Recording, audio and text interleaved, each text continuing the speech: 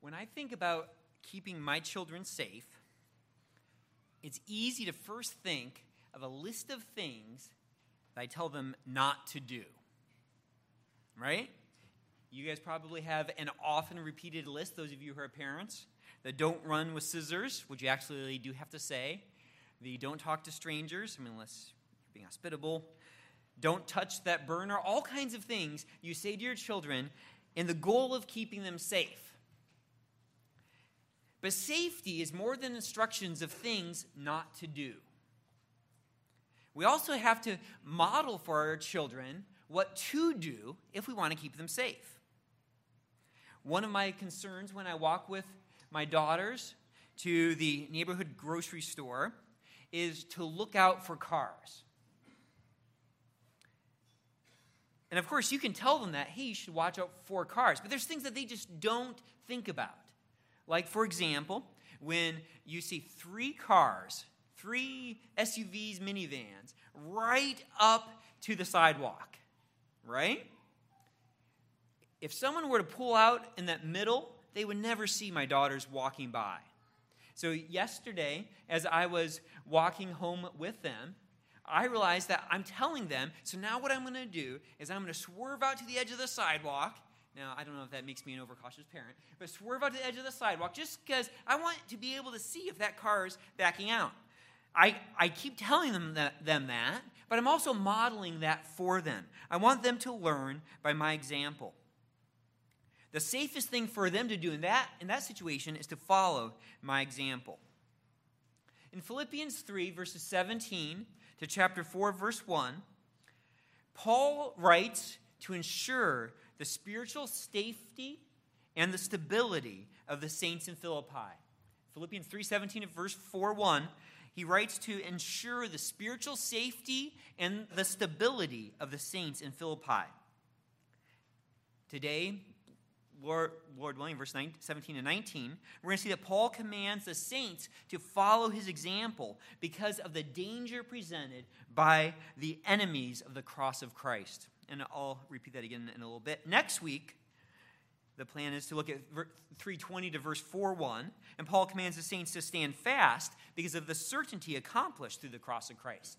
So this week we're going to see Paul commands the saints to follow his examples because of the danger presented by enemies of the cross of Christ. And the next week we're going to see that Paul commands the saints to stand fast. So this section is about safety and stability. So open your Bibles to Philippians chapter 3, and I'm going to read from verse 7 to 4:1 because I do want us to back up a little bit and get the whole section so that when Paul tells us to follow his examples, we know what he's talking about. Now remember here that Paul is writing from prison in Rome to a church that he had planted 10 years prior. The church in Philippi on the east coast of Greece or near there was really a remarkable church. It was a healthy church. It was facing some challenges, some problems with unity. It was struggling as it was going through persecution, but it was really a remarkable and mostly healthy church. Like many churches, though, that Paul planted, the church in Philippi was in danger from false teachers. These false teachers had really gone around following Paul, promoting that Christians, believers in Jesus, could improve their position with God by adding to their faith works. And in this case, it was the Old Testament ritual of circumcision. As we read here again, we're going to see that Paul argues against putting confidence in anything other than Jesus Christ. There's nothing better than Christ. We can't improve upon Christ. To gain Christ, we see in Philippians 3, 9 through 11, is to gain righteousness. It's to gain transformation. And at the resurrection of the dead, it's to gain glorification. Last week we saw from Philippians 3, 12 through 16, that Paul having all of those things and those incredible blessings didn't lead to his apathy. Instead, he pursued God-pleasing perfection. We talked about how that isn't making yourself right with God, but striving for the prize for which Christ has taken hold of us. Paul knew that perfection wouldn't be completed until the return of Christ. And yet we see that he pressed on toward the goal for the prize of the upward call of God in Christ Jesus. He knew he wasn't perfect yet, but he was pursuing that. So that's a little bit of the background. We're going to read Philippians 3:7 to chapter 4:1. I'm going to read to you. But whatever things were gained to me, those things I have counted as loss for the sake of Christ. There's something better. More than that, I count all things to be lost in view of the surpassing value of knowing Christ Jesus my Lord, for whom I have suffered the loss of all things, and count them but rubbish so that I may gain Christ, and may be found in him, not having a righteousness of my own derived from the law, but that which is through faith in Christ, the righteousness which comes from God on the basis of faith, that I may know him, and the power of his resurrection, and the fellowship of his sufferings, being conformed to him in his death, in order that I may attain to the resurrection from the dead. Verses 12. Not that I have already obtained it, or have already become perfect, but I press on so that I may lay hold of that, for which also I was laid hold of by Christ Jesus. Brethren, I do not regard myself as having laid hold of it yet. But one thing I do, forgetting what lies behind, and reaching forward to what lies ahead, I press on toward the goal for the prize of the upward call of God in Christ Jesus. Let us therefore, as many as are perfect, or really as many as are mature, have this attitude. And if in anything you have a different attitude, God will reveal that also to you. However, let us keep living by that same standard to which we have attained. And here's where we're going to focus this morning. Brethren, join in following my example, and observe those who walk according to the pattern you have in us. For many walk, of whom I have often told you, and now tell you even weeping, that they are enemies of the cross of Christ, whose end is destruction, whose God is their appetite, and whose glory is in their shame, who set their minds on earthly things. For our citizenship is in heaven, from which also we eagerly wait for a Savior, the Lord Jesus Christ, who will transform the body of our humble state into conformity with the body of his glory, by the exertion of the power that he has even to subject all things to himself. Therefore, my beloved brethren, whom I long to see, my joy and crown, in this way stand firm in the Lord, my beloved. Let's pray. Father, we thank you for preserving your word for us. We thank you that it is perfect. We thank you that it is powerful to revive our souls and to enlighten our eyes.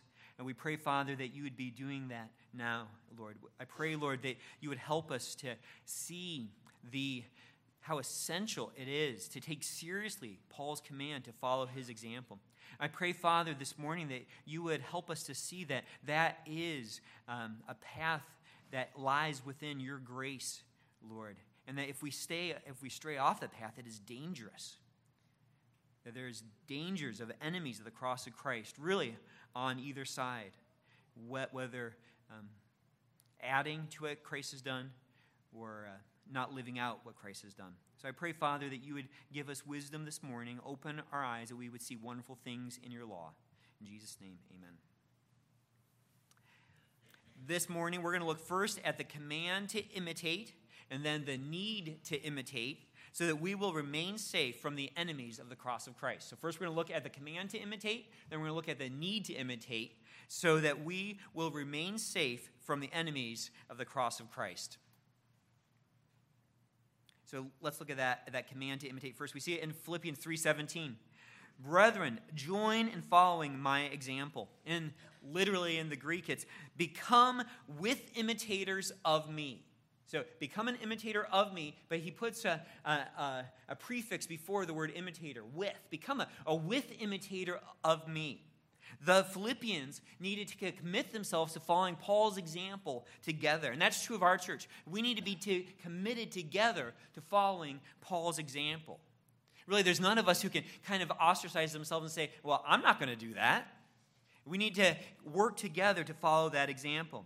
Men and women, all ethnicities, all ages, if you have faith in Christ, regardless of your gifts and callings, we need to commit together to follow Paul's example. Now, we know that there's things in Paul that we can't do. We don't all have the freedom to go and be missionary church planners. That's not all of our calling. But we can fulfill this command through the Lord Jesus Christ to be an imitator of Paul. It's important that this is not the pursuit of a lone wolf. This is not someone out there by themselves who gets fed up with complacent Christianity and says, fine, I'll just do it myself. and just goes and tries to be Paul by themselves. This is something that the church needs to do together. Now, Paul doesn't make this command out of pride. I mean, really, and I know that some of us may struggle with this. Join in following my example. I'm setting the pace here. I'm the mark. Live up to my example. That'd be awkward saying that, right? I think many of us would feel that way. Now, Paul had already pointed out Christ as the example. We saw that in Philippians 2:5, as he said that we need to have the attitude which was also in Christ Jesus. But even in this recent passage here, we see the humility of Paul. Philippians 3, verses 12 through 13, we saw that. He says, I've not already obtained it. I'm not who I am going to be. I haven't been made perfect yet. I do not regard myself as laying hold of it. So his imperfection, and he happily, willingly admitted that he was not perfect yet. He was not transformed yet. He still needed Christ, and yet he could say, follow my example. He wasn't looking to be their only example. We see that in the second half of verse 17. Observe those who walk according to the pattern you have in us. So I'm just saying these things so that we don't think that, wow, that's kind of proud of Paul, saying that he should be their example. This is a command that Paul gave elsewhere. In 1 Corinthians 4:16, he exhorted the saints there. Exhorted them. Therefore I exhort you, be imitators of me. We see in 1 Corinthians 11:1, be imitators of me, just as I also am of Christ. 2 Thessalonians 3, verses 7 through 9. For you yourselves know how you ought to follow our example. And at the end of verse 9, to offer ourselves as a model for you. We're even going to see that in chapter 4 as well. Chapter 4, Philippians, verse 9. The things you have learned and received and heard and seen in me, practice these things. I just bring out those verses just to show that was a common practice of Paul to say, you need to follow my example. So we see there the command to imitate Paul. And we're going to see as we explore where Paul goes next. Paul knew that as they imitated him, that would be the safest thing for them. Now, maybe not the safest thing for their physical bodies. They could go through persecution. But they would be kept spiritually safe as they followed his example. Now, Paul doesn't put limitations on how they are to imitate him. And really, we can spend a lot of time. And I would encourage reading through Philippians again if you haven't read through it recently. And read through and say, what about Paul is praiseworthy here? What should I imitate from him? We just saw, most recently, even last week, verses 12 through 14. We saw Paul's passion in the pursuit of perfection, not content being untransformed in this life, but yearning and striving and stretching out for as much holiness as he could in this life. That's clearly something that we should follow his example in, of straining forward, of pursuing the prize. No doubt his example includes Philippians 3, verses 7 through 8, of counting all things lost in order to gain Christ, and prizing Christ above all things, willing to give up anything, but definitely any sense of self-righteousness, so that we could have Christ. But there's more that we've seen in Paul in this letter. In chapter 1, we saw his prayers. We saw Paul's affectionate yearning for the saints. We saw his optimism, his confidence, knowing that God who began a good work in them would bring it to completion. We should imitate that. We saw Paul's ambition for gospel progress and his rejoicing when Christ is proclaimed. We should imitate that. We must imitate Paul's desire to depart to be with Christ, to know that that's where true joy is. And yet, imitate his willingness to remain also for others' progress and joy in the faith. To be able to look and say, I am here so you grow. And that's why you are here so that I grow. We need to imitate that sense of purpose. Paul talks in Philippians 2 about being poured out upon the sacrificial service of the saints. That he saw, he wanted to be that complement to other sacrifice. That's what it means to imitate Paul.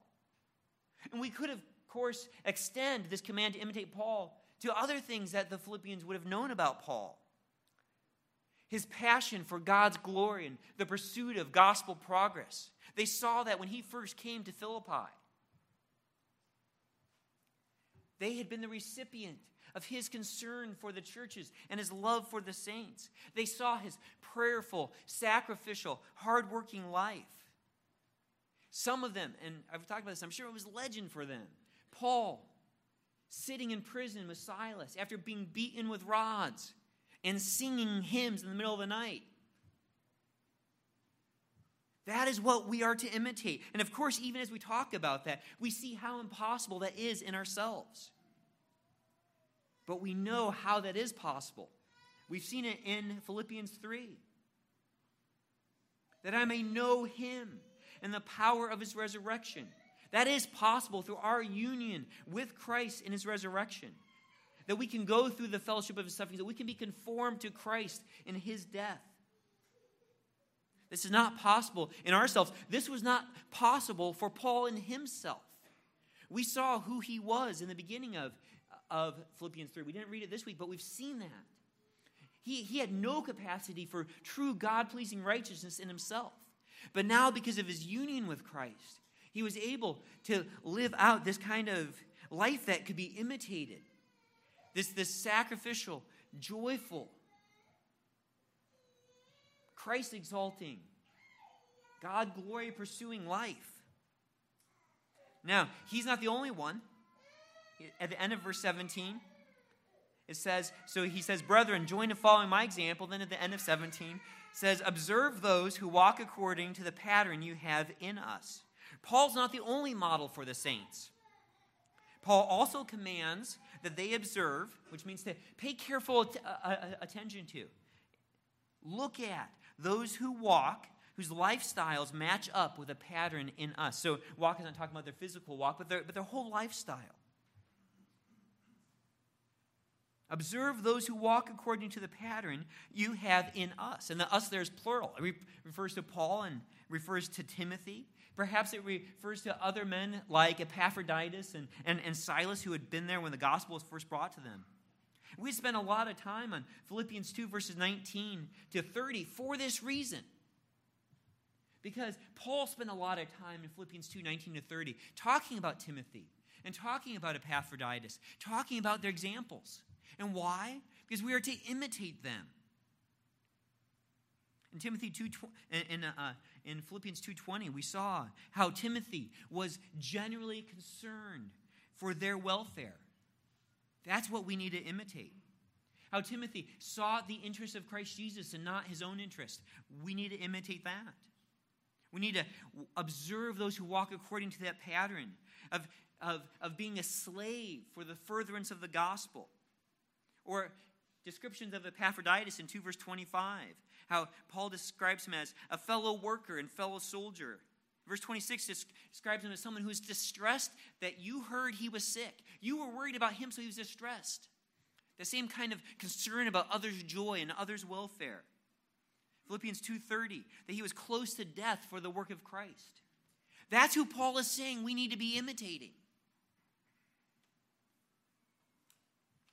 Now, we know that we are not all single men like Epaphroditus and Paul who could take that 50-day journey, right? But in our lives and in our spheres and in our prayers and in our passions to see Christ exalted in the lives of our brothers and sisters in Christ, to suffer all things for the sake of the elect, as Paul did. Now, no doubt that included the church leadership. Those who, it says, observe those who walk according to the pattern you have in us. You've seen the pattern in Paul. You've seen it in Timothy, in Epaphroditus. Now, observe those who are walking according to that pattern. Well, of course, that would have been the overseers and deacons, elders and deacons mentioned in the beginning of the book. 1 Peter 5:3, Peter exhorts the elders to proving to be examples to the flock. Paul called Titus to be an example of good deeds. In 1 Timothy 4:12, Paul writes to Timothy to be in speech and conduct and love and faith and purity. Show yourself an example of those who believe. So it definitely included elders, it included deacons, it includes following their example, but that's not all. He doesn't limit it just to church leadership. It's following the example of anyone who has this kind of life, who follows that apostolic pattern of being spent for Christ's glory, of being spent for the good of your brothers and sisters? Are you someone who is following that apostolic example? Can you look at this verse and say, and we're not talking about doing it perfectly, but yes, as a pattern of my life, I am following Paul's example. I am paying careful attention to those who walk according to that example.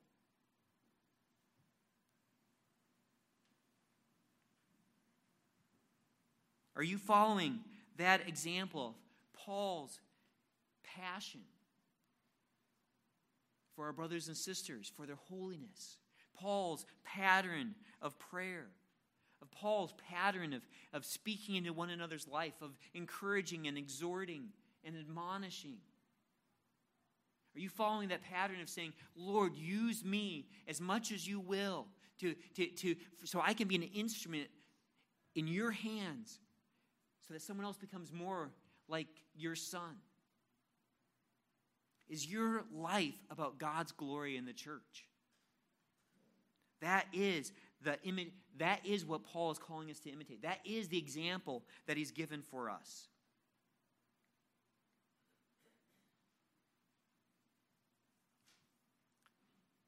That's a heavy example. Maybe you feel I fall really short of that example. I don't imitate that. We know righteousness doesn't come from ourselves. It comes through faith in Christ. And yet Paul says this because you have to do this to be safe. You have to do this to be safe. You have to follow Paul's example. You have to imitate him if you want to be saved. No, not if you want to be saved, right? That comes only through faith in Christ. But if you want to be saved, and I'm going to show that here in just a minute because of the next word. In verse 18, we see it. And here we're going to transition from the command to imitate to the need to imitate. The next word there, and really it's fascinating why Paul doesn't skip ahead to chapter 4, verse 1. And in a sense he could. Brethren, join and follow my example. Observe those who walk according to the pattern you have in us. My beloved brethren, stand firm in the Lord. And we would never miss it. We would never say, what happened in verse 18? But when you look at verse 18, and that first word there, for. Now, Paul doesn't give a specific reason why. But he does show why this command is necessary. Okay? Because he's going to point to the existence of a problem. And this is why you need to follow Paul's example. You need to be all in for Christ's glory. You need to be all in for the welfare of the saints. You need to be all in sacrificial living. And here's why. In the beginning of 4, many walk, of whom I've often told you, and now tell you even weeping, that they are enemies of the cross of Christ. And that is why. That's why you need to follow Paul's example, because enemies of the cross of Christ exist. Now, maybe you're like, okay, I already knew that. I already knew that they were enemies. How does that have to do with following Paul's command to imitate? Why do I have to sacrifice like Paul did? Why do I have to be all in like Paul was? Wasn't he an apostle? Why do I have to follow his command? I'm just a normal Christian. But he doesn't say that. He doesn't give you any out. He says, imitate me and follow those who imitate me. Well, it's because there's danger. These enemies of the cross of Christ are really, when it comes down to it, an enemy to you. They are dangerous to you. They were a danger to the Philippians, and they are a danger to you this morning. And none of you can look and say, they're not a danger to me. That would be foolish, right? You say, no, actually, I found a different way to be a Christian. I found a more comfortable way, a smoother way, kind of more of a mailing it in way. I can just coast and be a Christian. Paul says, no, there's enemies of the cross of Christ out there. You can't do that. It's not good for your soul. It's dangerous. So let's learn about these enemies of the cross of Christ and why they are dangerous. So let's first look at the presence of these enemies. He says, for many walk. And this is interesting here. he uses the same word in verse 17, observe those who walk according to the pattern you have in us. And then he says, for many walk. So there's two different kinds of walking, two different kinds of lifestyle. The major focus here isn't a clear doctrinal issue. It's a matter of lifestyle. Now, there were doctrinal issues, but they were exposed in how they walked. Now, when Paul's talking about there's many who walk, and one commentator said, well, many really doesn't mean many here. I don't understand that. I think that there's many. There's lots of them. But they weren't in the church of Philippi. Remember all the glowing things that Paul says about this group of Christians. That he was confident that God, who began a good work in them, were going to bring that work to completion. In chapter 4, verse 1, he calls them his joy and his crown. So I don't think he's talking here that these many who walk according, as the enemies of the cross of Christ, these are not Christians. They are not part of the Philippi church, but they were a dangerous influence upon that church. In the middle of verse 18, it says, of whom I often told you, and now tell you even weeping. Paul had previously warned of these enemies. Weeping, as it sounds, is a strong emotional word. It's what you say, it's what you do when you're heartbroken, that you may never see someone again. It's what people did at funerals. They wept. And I don't totally know why Paul's weeping here. Perhaps this is like in Romans 9. Paul is weeping because these were fellow Jews who were close to accepting Christ, but didn't fully. Or maybe he's weeping because of the judgment that they were facing. I think mostly, though, that he weeps because of the danger that these enemies of the cross of Christ presented to the church. And so I think as he warns them, he is weeping, he is pleading, he knows the danger that it is to those who won't follow his example. That there is a real danger there. And so when he speaks about them, he weeps when he thinks of these enemies of the cross of Christ. Maybe he's weeping because of the shame that they bring upon Christ, because they devalue the work of Christ. But his heart is deeply involved in this, and our hearts need to be involved in this too. At the end of verse 18, he calls them that they are enemies of the cross of Christ. And it's funny. Commentators really disagree who these enemies are. And there's two major ideas. Some argue that these are the false teachers in the beginning of chapter 3. Those who came to the Christians and said, if you only follow the Old Testament law, you can really top off your Christianity. You can really take it to a whole other level. You're missing out on something. You just need to be circumcised. Others, though, argue that it's a completely different group. And maybe even Gentiles who were just advocating a love of pleasure and indulgence of the flesh. It's really interesting as I read through and as I read different commentators, and really MacArthur does the same thing.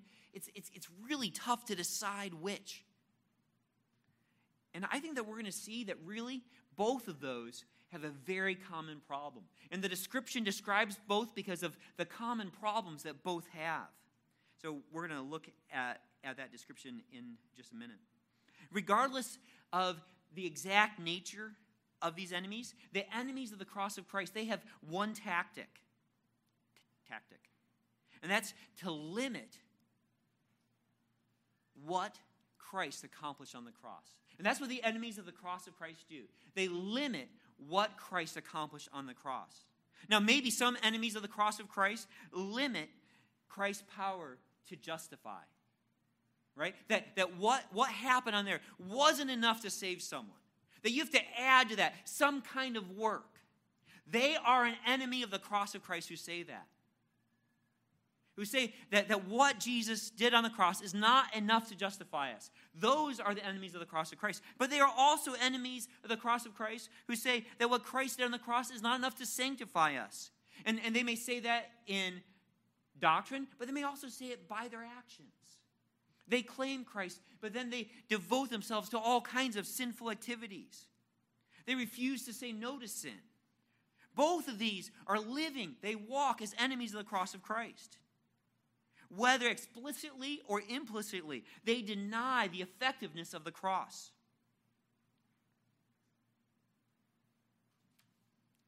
And I think probably in first hearing the message of these enemies of the cross of the cross of Christ, I don't think that you would initially hear anything wrong with their gospel message. I think that they probably could sign off on a whole lot of statements of faith.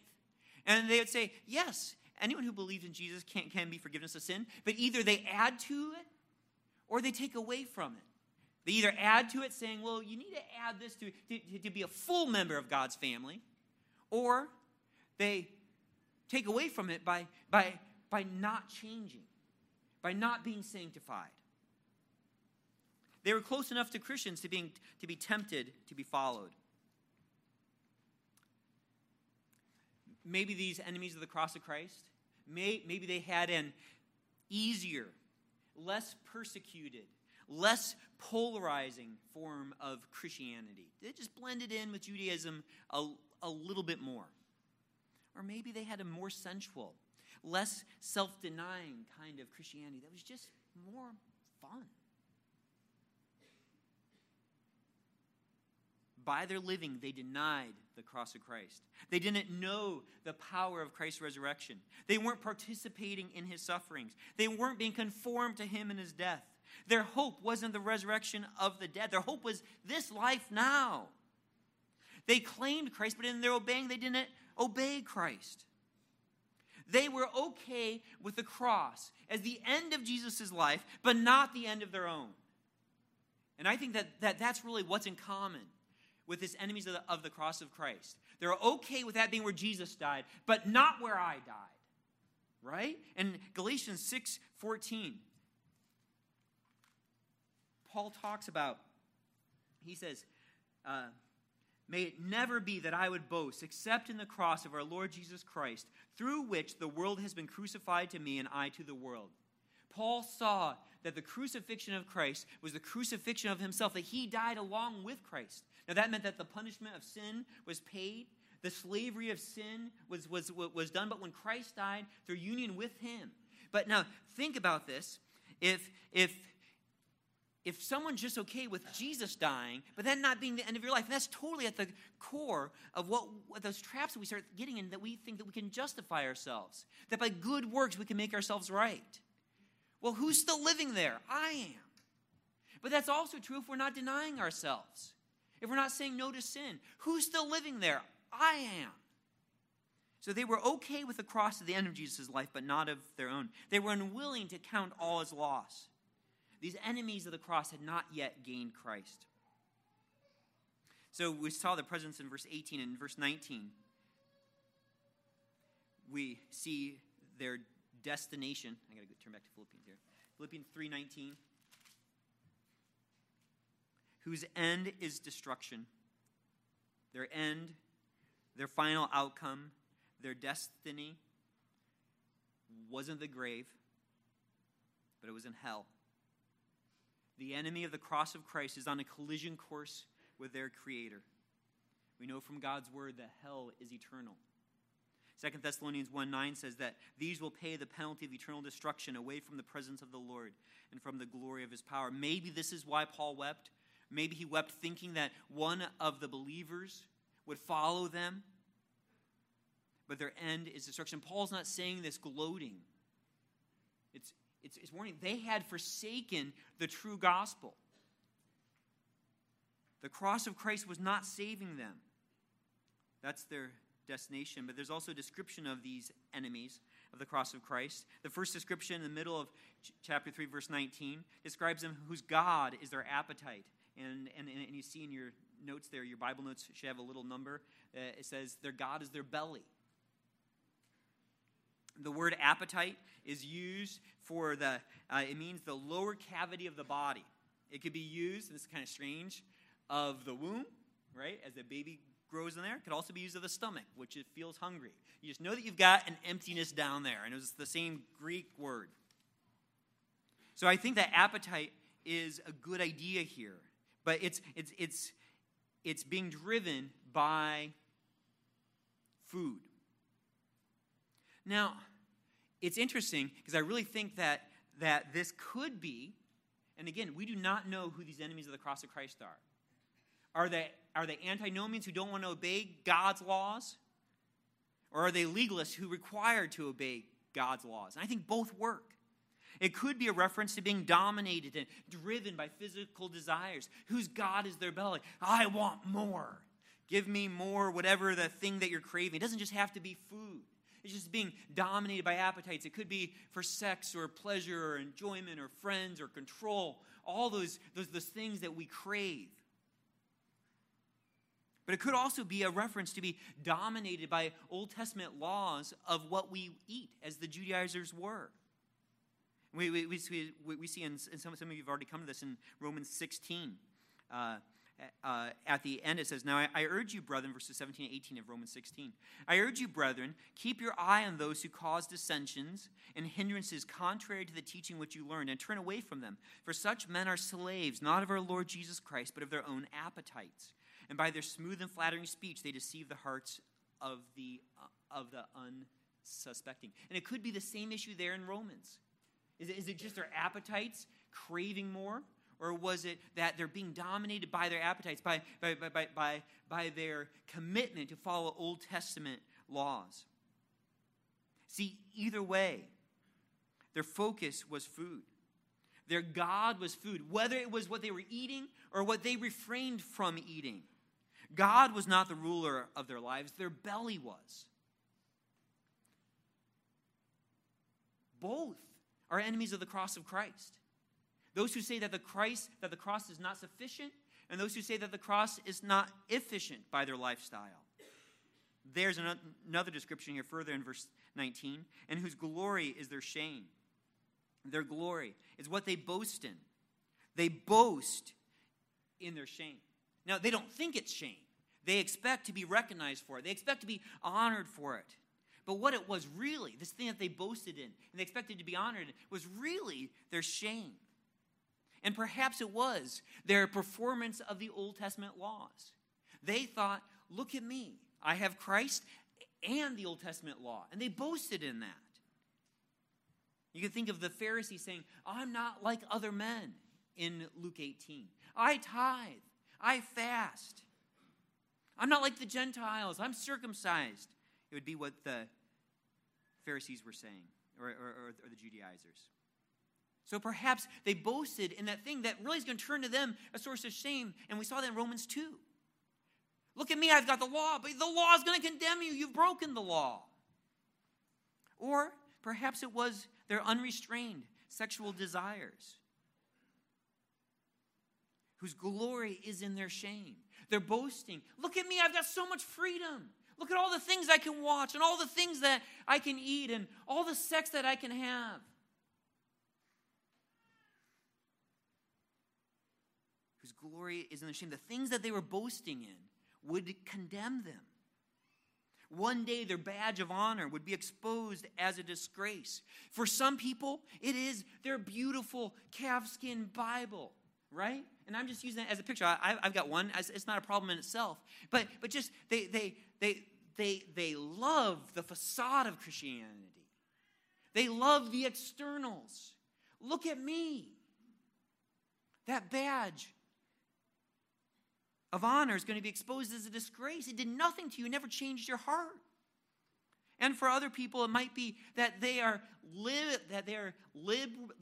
liberally minded enough to have a coexist sticker on their car or a rainbow flag on their car. And they take pride in that, in their open-mindedness. But for both, that badge of honor is going to be a disgrace. It's going to be a source of shame when they are punished. See, both of those are enemies of the cross of Christ. One is saying that the cross doesn't make us obedient, and the other is saying that the cross doesn't fully save us. They're both enemies of the cross. At the end of verse 19, here's the third description. It says, who set their minds on earthly things.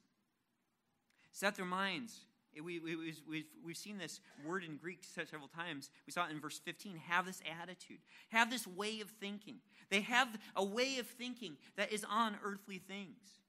And those earthly things could be pleasures. They could be possessions. They could be what people think of you. You know, you think of the lust of the flesh and the lust of eyes and the boastful pride of life from 1 John 2:15-17. But those earthly things could also be human-made rules, like do not taste and do not touch. And if I had more time, you would see that in Colossians 2:16 to 3:5. It's fascinating. Right in the middle there in Colossians 3:2, Paul says to set your mind on things above where Christ is, seated at the right hand of God. And around that, you have both of those things put together. You've got human, man-made rules which do nothing to change the heart. Plus, you've got all this talking about all these fleshly sins. You see the same thing in Galatians 5. Don't be yoked again to local slavery. Don't go back to the Old Testament law. But then talking about all these sins. And really, I think that both of those things, I know, are both displays of enemies of the cross of Christ. See, some confessing Christians are obsessed with earthly rules that make themselves righteous. I don't do this, and I don't do this, and I don't do this, because they are trying somehow to add to the finished work of Christ.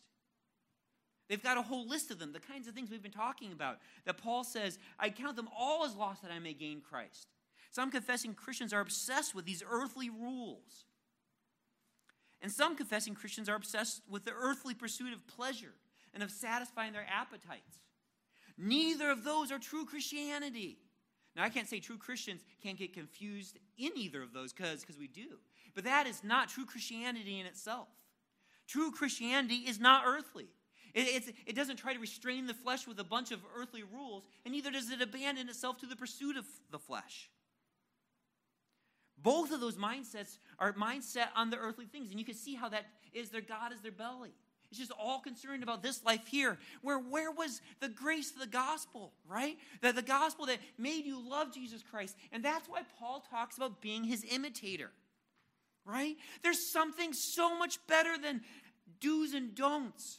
And there's something so much better than I eat this or I don't eat that. Or I indulge in this, or I don't indulge in it. There's a whole other questions to be asked. And the question is, am I following Paul's example? Because following Paul's example epitomizes living by grace to be enraptured with who Jesus Christ is, so that you love him and obey him and exert yourself for him and are spent for him. And that you pour yourself out for your brothers and sisters in Christ. See, Paul is talking about what true Christianity is here. When he says, follow my example, he says, be a real Christian. The influence of those who claim Christ but would like to add to him is dangerous.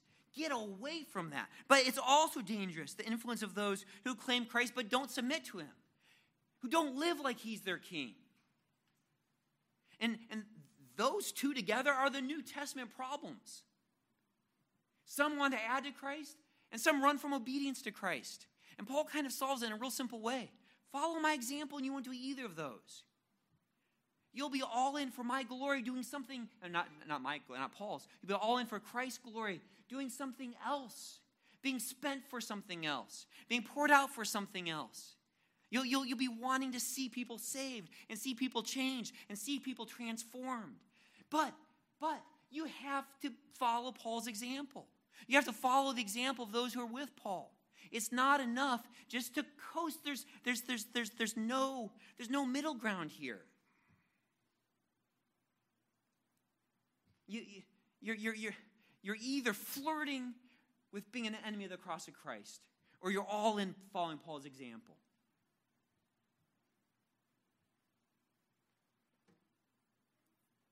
Sometimes we think we can be safe as Christians by following rules, right? Just play it safe. Don't watch this. Don't go there. Don't drink that. But those tactics are some of the very same taken by the enemies of the cross of Christ. Right? That is not Christianity. Doesn't mean that there's not commands to obey, but we just try to add earthly rules to refrain the flesh. But sometimes we also think that we can be safe as Christians as long as we've got the right doctrine. As long as we really get justification right,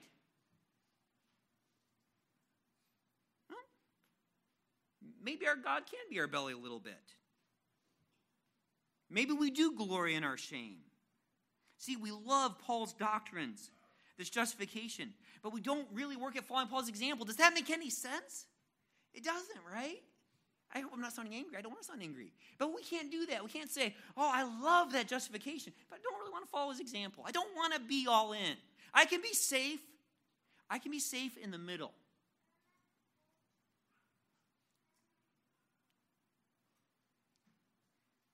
You cannot be safe of the danger presented by the enemies of the cross of Christ without following the example of the followers of the cross of Christ. Right? You can't be safe from the danger presented by the enemies of the cross of Christ without following the examples of the followers of the cross of Christ. You can't do both. Safety is right there with Paul. In being all out in your pursuit of God-pleasing perfection, not to satisfy God, not to earn justification, but because you have been justified. Safety is being poured out as an offering on the sacrifice of the saints. Safety is having your joy in the proclamation of Jesus Christ. Safety is losing all so that you can gain Christ. God knows what's safest for you. Do you want to be safe as a Christian? Or are you secretly enjoying the dangerous temptations dangled by those who are enemies of the cross of Christ? We really are constantly, there are constantly those who fall away from Christianity because they ultimately were enemies of the cross of Christ. The cross wasn't sufficient for them, so they added something else. The cross wasn't efficient for them, and they didn't change. That is not biblical Christianity. If you want to be safe from the influence of the enemies of the cross of Christ, you must imitate the apostolic example. That's what we must do together. Imitate that apostolic example. That's what's so big about that word "for" there. It's the connection. Brethren, join in following my example and observe those who walk according to the pattern you have in us. For many walk, of whom I've often told you, and now tell you even weeping, that they are enemies of the cross of Christ, whose end is destruction, whose God is their appetite, whose glory is in their shame, who set their minds on earthly things. Don't become an enemy of the cross of Christ. Imitate Paul, the other apostles. Let's pray. Father, Lord, I am humbled by how really heavy your word is. I think there'd be so many ways that would sound safer. Lord, Paul saying to follow his example sounds so extreme. We see this man, this great bundle of emotions, this weeping man and this joyful man and this persecuted man and this exhausted man and this man who strives after perfection, even though he knows he's going to be made perfect when he's with you. It's such an intense example. And those he discipled are other intense examples. And Lord, I look at those examples and we need faith, Lord. We need to believe. We need to believe that those lives parallel, that they exemplify what it means to be saved. Father, I know that we all here have very different gifts and abilities. We have different responsibilities. Some of us are at home with small children. Some of us are older, some younger. Different genders. Lord, we all have different roles. But Father, this command is to all of us to imitate. So please help us to take that seriously for the safety of our souls. We are surrounded by those who are legalist and who will tell us just a little bit more to be right with God. We have that, we know, remaining in our heart, that desire to make ourselves right. But we're also surrounded by those who say we don't have to worry about obedience because we're in Christ. Both of those examples fall so short of your messenger, the Apostle Paul. Lord, I pray, Father, you would give us repentant hearts where we're not willing to pick up our cross and follow. I pray, Father, that the faith that we have that brought us to you would continue. That we would avoid either of these extremes of the enemies of the cross of Christ, and that we would be wholehearted after discipleship. Lord, I thank you that there is forgiveness in your Son as we think about communion now. I thank you, Father, for the forgiveness that is in your Son. We confess, Lord, that we have often fallen short of, much less imitating Paul, but imitating the perfection of your Son. And we come before you needy. We can't obey you without your help. In Jesus' name, amen.